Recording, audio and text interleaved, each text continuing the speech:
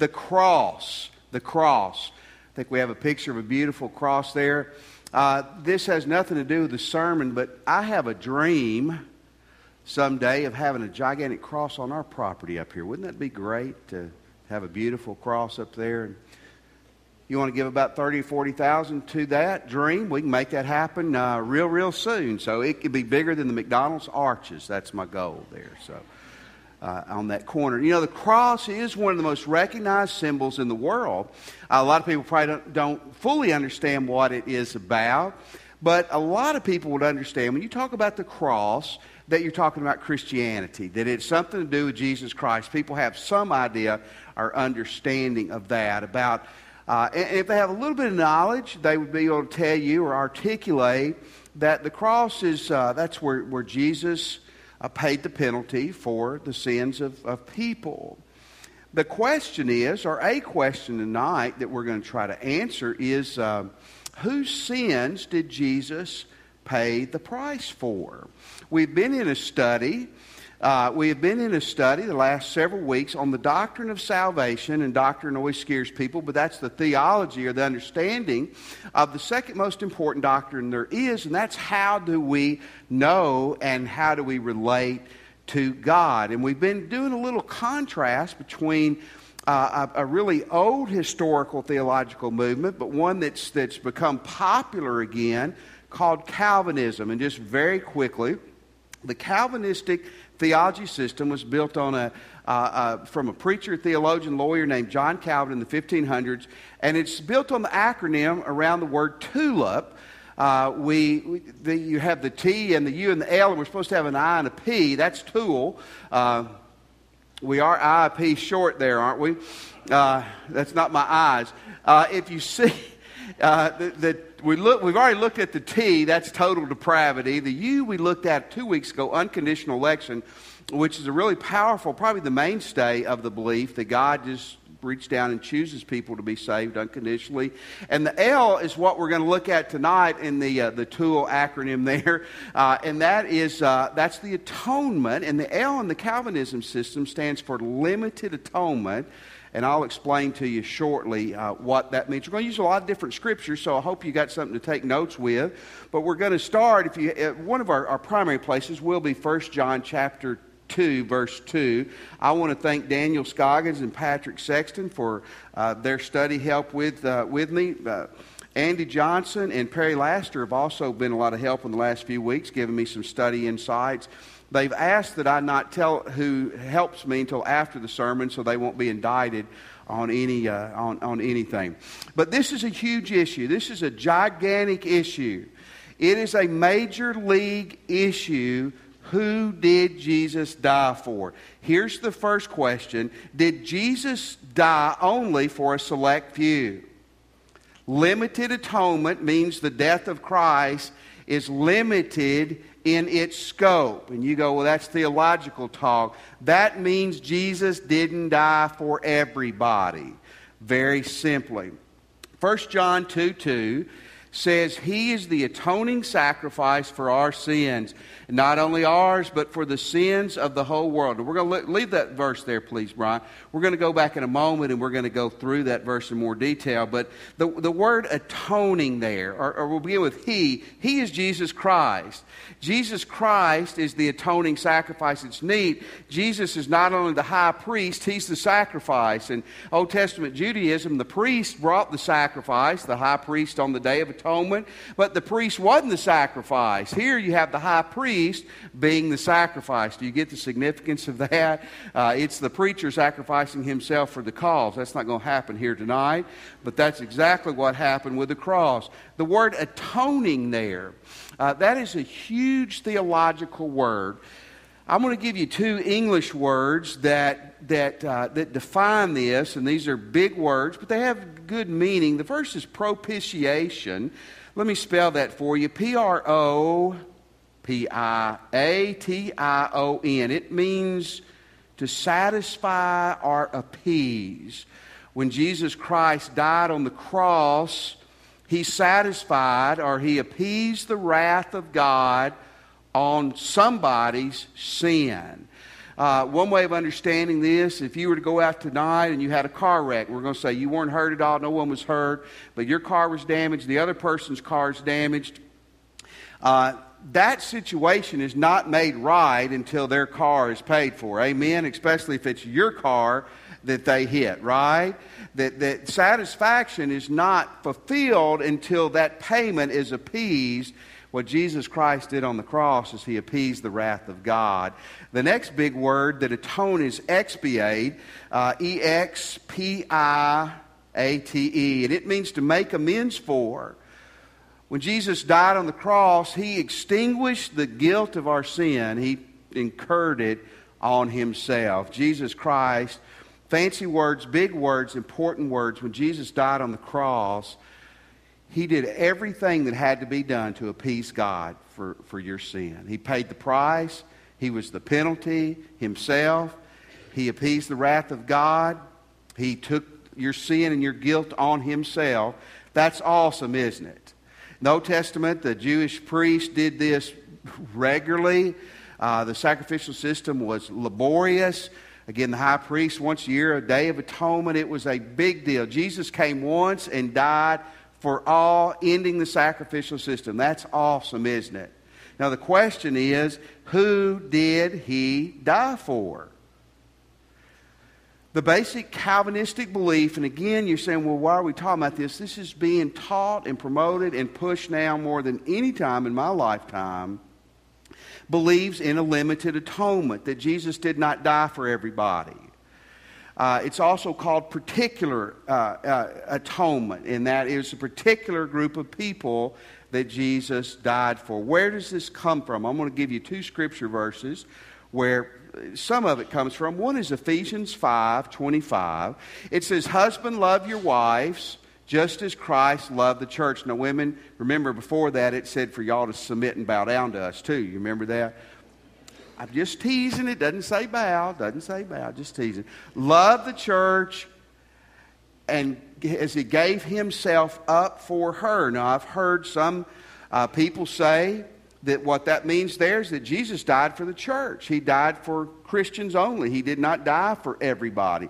I'm going to answer that more in a moment. Hebrews 9:28 says, "So Christ was sacrificed once to take away the sins of," you see that, "many people, and He will appear a second time." Many people, and I've heard people who I love and I have relations with say many shows there that He didn't die for everybody. He died for the elect. Now, why is this important? If this is correct, the ramifications are huge. If this is correct, the ramifications are gigantic. Folks, always remember this. Theology is important. What you believe is important because it has flesh. It affects what you do. Ultimately, you do what you believe. And theology is important because it was never meant to be simply argued in a Bible study class, but it was meant to be lived out. Let me give you some ramifications of limited atonement. Again, I'm not trying to at all kick people who hold this view. I just believe it's radically wrong, and I believe you need to understand the ramifications. Here's the first one. We would have to be careful how we proclaim the gospel. Now think about this with me. I didn't say we shouldn't proclaim it, but as a pastor or a Sunday school teacher, you can't get up and tell people blanket way, Jesus died for you. I couldn't do that, could I?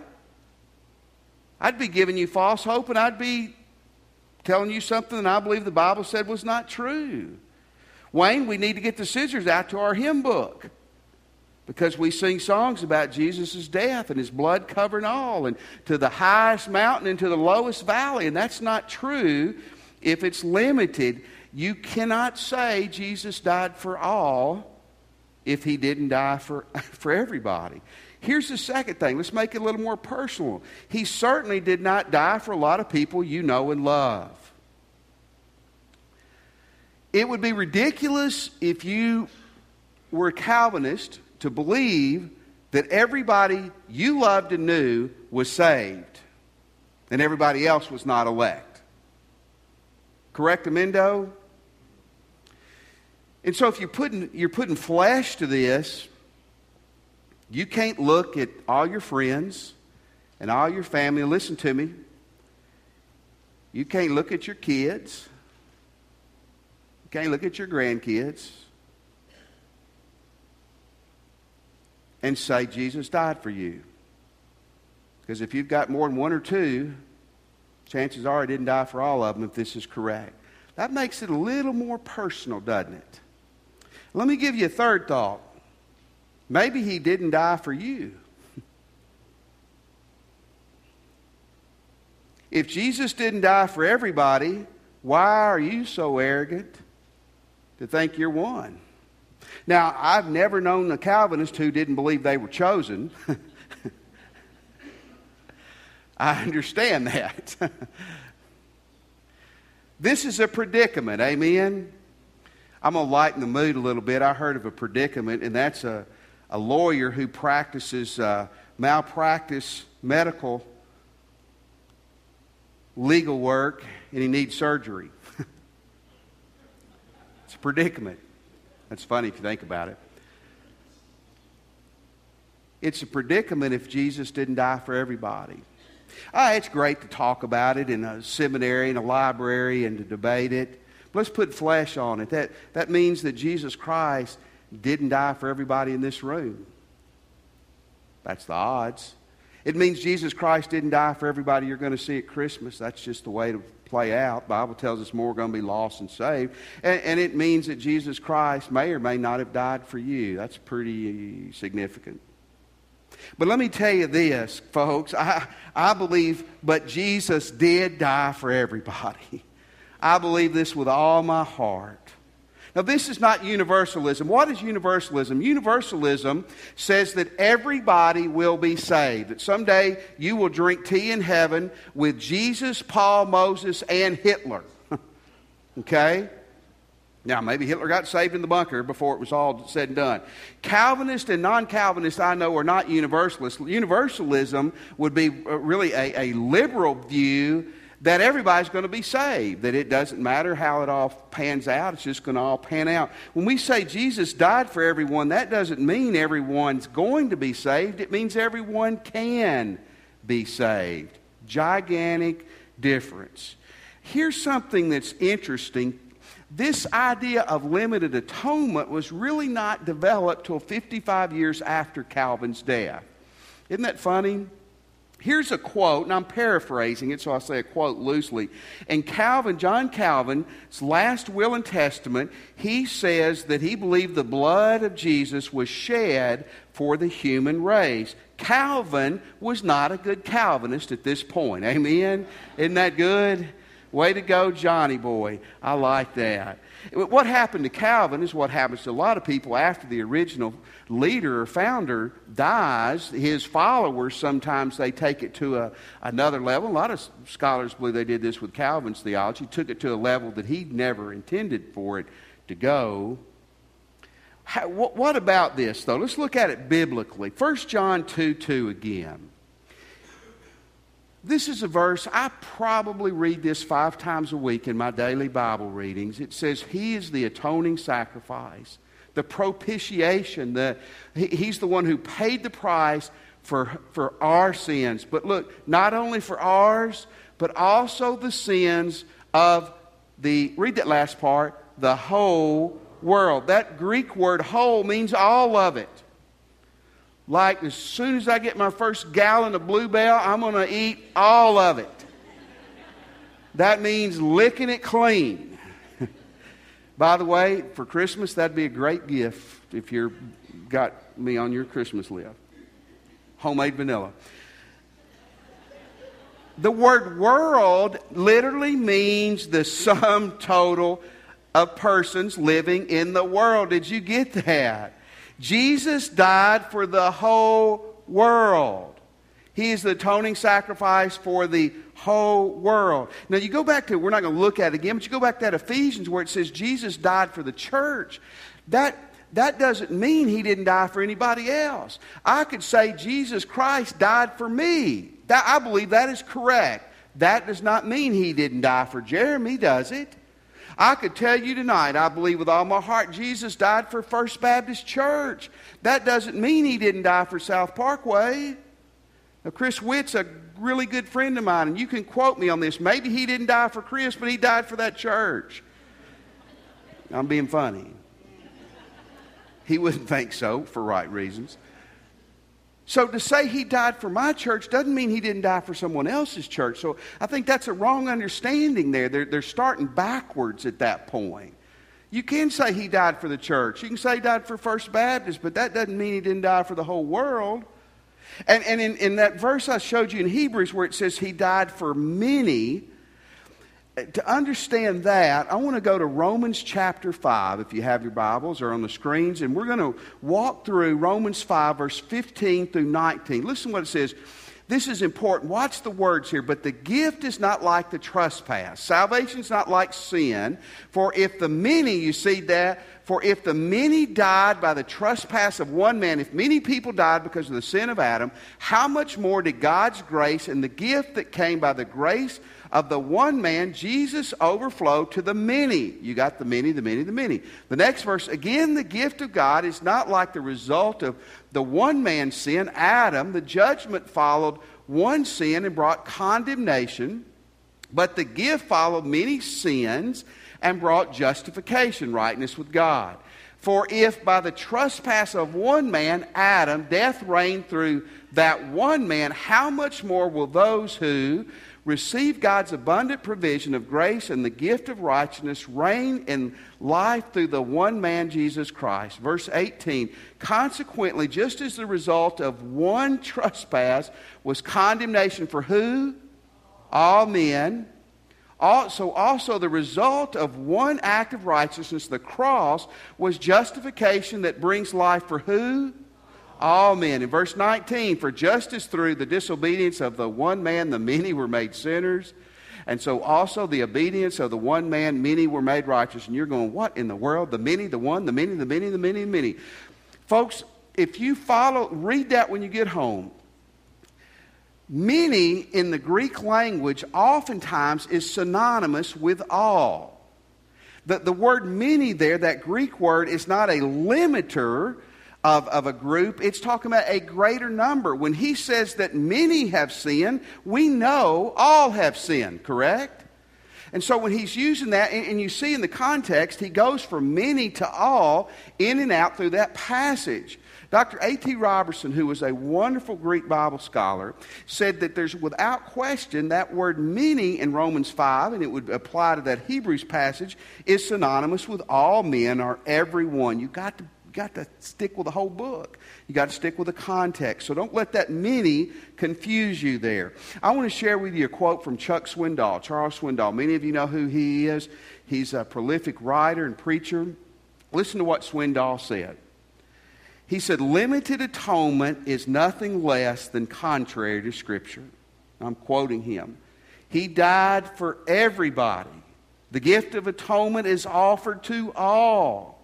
It's available to everyone. It is for the whole world. Amen. Preach it, Chuck. And the ramifications for this are gigantic. Let me share with you some ramifications. Well, we're going to start, first of all, let's go to 2 Corinthians 5, verse 14 through 6. Christ's love compels us because we are convinced that one died for all, therefore all died. Verse 15. And he died for all. Who did he die for? All, that those who live should no longer live for themselves, but for him who died for them and was raised again. So from now on, we regard no one from a worldly point of view. Though we once regarded Christ in this way, we do not any longer. He says Christ's love compels us. That means two things. It means the love of Christ and what Jesus has done and how we see people. It should propel us in reaching people we're going to see for Jesus. That word compel can also mean to channel something. It's the idea of a ship coming into harbor and a little tugboat coming out and guiding it safely through the water so it can make it to the harbor safely. It's the idea of that when we are attuned to Jesus Christ and we're connected to Him, His love keeps us on target. So many churches and Christians are playing games, and people are going to hell all around us, and we're arguing over carpet color. But the love of Christ and understanding about the atonement keeps us focused, is what this is saying in verse 17 through 20. It says, anyone in Christ is a new creation. The old is gone, the new has come. All of this is from God, who reconciled us, saved us to Himself through Christ, and gave us what? The ministry of reconciliation. That God was reconciling who? The world to Himself, not counting men's sin against Him in verse 20. And He has committed us to this message of reconciliation. Let me give you 3 points. Everyone you see is someone Jesus died for. Folks, I'm going to tell you, this is a game changer. If limited atonement's true, then everyone you see, Jesus didn't die for everyone you saw. But I believe Jesus died for everyone. In verse 16 again in 2 Corinthians, so from now on we regard no one from a worldly point of view. Though we once regarded Christ this way, we do no longer. I'm going to give you several verses. Isaiah 53:6. We all like sheep have gone astray. Each of us has turned to his own way, and the Lord has laid on Him the iniquity of us all. In John 1:29, the next day John saw Jesus coming toward him, and he said, look, the Lamb of God who takes away the sins of the world. And in 1 Timothy 3, verse 3 through 6, this is good and pleases God our Savior, who wants all men to be saved and come to the knowledge of the truth. For there is one God and one mediator between God and men, the man Christ Jesus, who gave Himself as a ransom for the testimony given in its proper time. Let me tell you something, guys. There isn't any ordinary people. Every person you see, God created that person. Every person you see, God loves. And every person you look in their eyes, Jesus Christ died for them. That's a game changer. Every person that walks in this church is someone God created, God loves, and that Jesus died for. Every baby that's born, every person you see on the street. There's not white people or black people or green people or purple people. We're all people God loves and that Jesus died for. And if we saw people like that, think how that would change the game. Everyone we see is someone Jesus Christ died for. But let's make it even more personal than that. Jesus died for everyone you know and love. Jesus died for every person you know and love. In Hebrews 2:9, but we see Jesus, who is made a little lower than the angels, now crowned with glory and honor because He suffered death, so that by the grace of God He might taste death for who? For everyone, anyone, for all people. Isn't it great tonight? You can look in your husband's eyes, your wife's eyes, your kids' eyes, your grandparents' eyes, your parents' eyes, your friends' eyes, and every person, they may be rejecting Jesus tonight, but every person you see, Jesus Christ paid the price for their sins. Isn't that great? Every person that you love and know, Jesus died for. And I want to wrap it up by saying He died for you. Isn't that great? I think it was Spurgeon, I'm not sure who said this, when the Bible says the world, that means you. Isn't that good? I mean, it's good to know. I don't mind telling you, you all have sinned. That means Wesley has sinned, right? But the all means Wesley, Jesus died for him too. Amen? See, Jesus died for me. That's a game changer when you live with that, isn't it? It's a game changer. Doesn't negate responsibility, but you don't have responsibility without that. 1977, Jimmy Carter was sworn into office as president. I was 1 year old then, so I don't remember any of this, obviously. But on I believe his second day in office, maybe the first day after he was inaugurated, he basically, and I'm summing this up, by executive order pardoned every American who had skipped the country and had not served during the Vietnam War. How many of you remember that? A lot of people during the Vietnam War didn't want to get drafted. When they got drafted, they went to Canada, went to other places. By executive order, here's what he said: you're pardoned. You're forgiven. You can come back home to your mom, your dad, your wife, your kids, your family, your friends, to your city. You will not be prosecuted. You are forgiven. The slate is wiped clean. That was good for everybody. The strange thing is that a lot of them didn't come home. In fact, they say that a number of men who left the country during that time died in Canada and other places, never came back to their home of origin. But that doesn't negate the offer. And that was a very costly pardon for Jimmy Carter. Some say 4 years later that helped cost him the election against Ronald Reagan. I don't know. I didn't care about politics in 1980. I was chasing girls and footballs.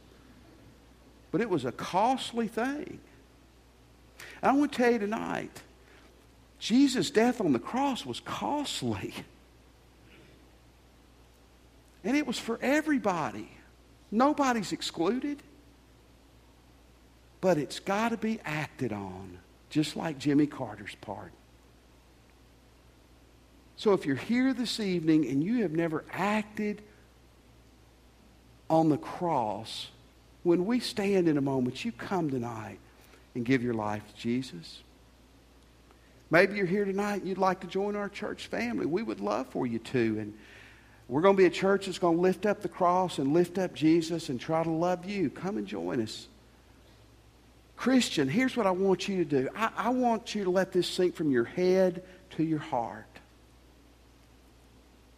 Start seeing people as people Jesus died for.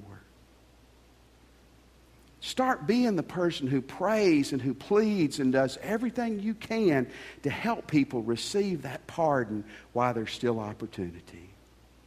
Let's stand. Whatever God may be leading you to do, we'll be down here waiting on you. You come.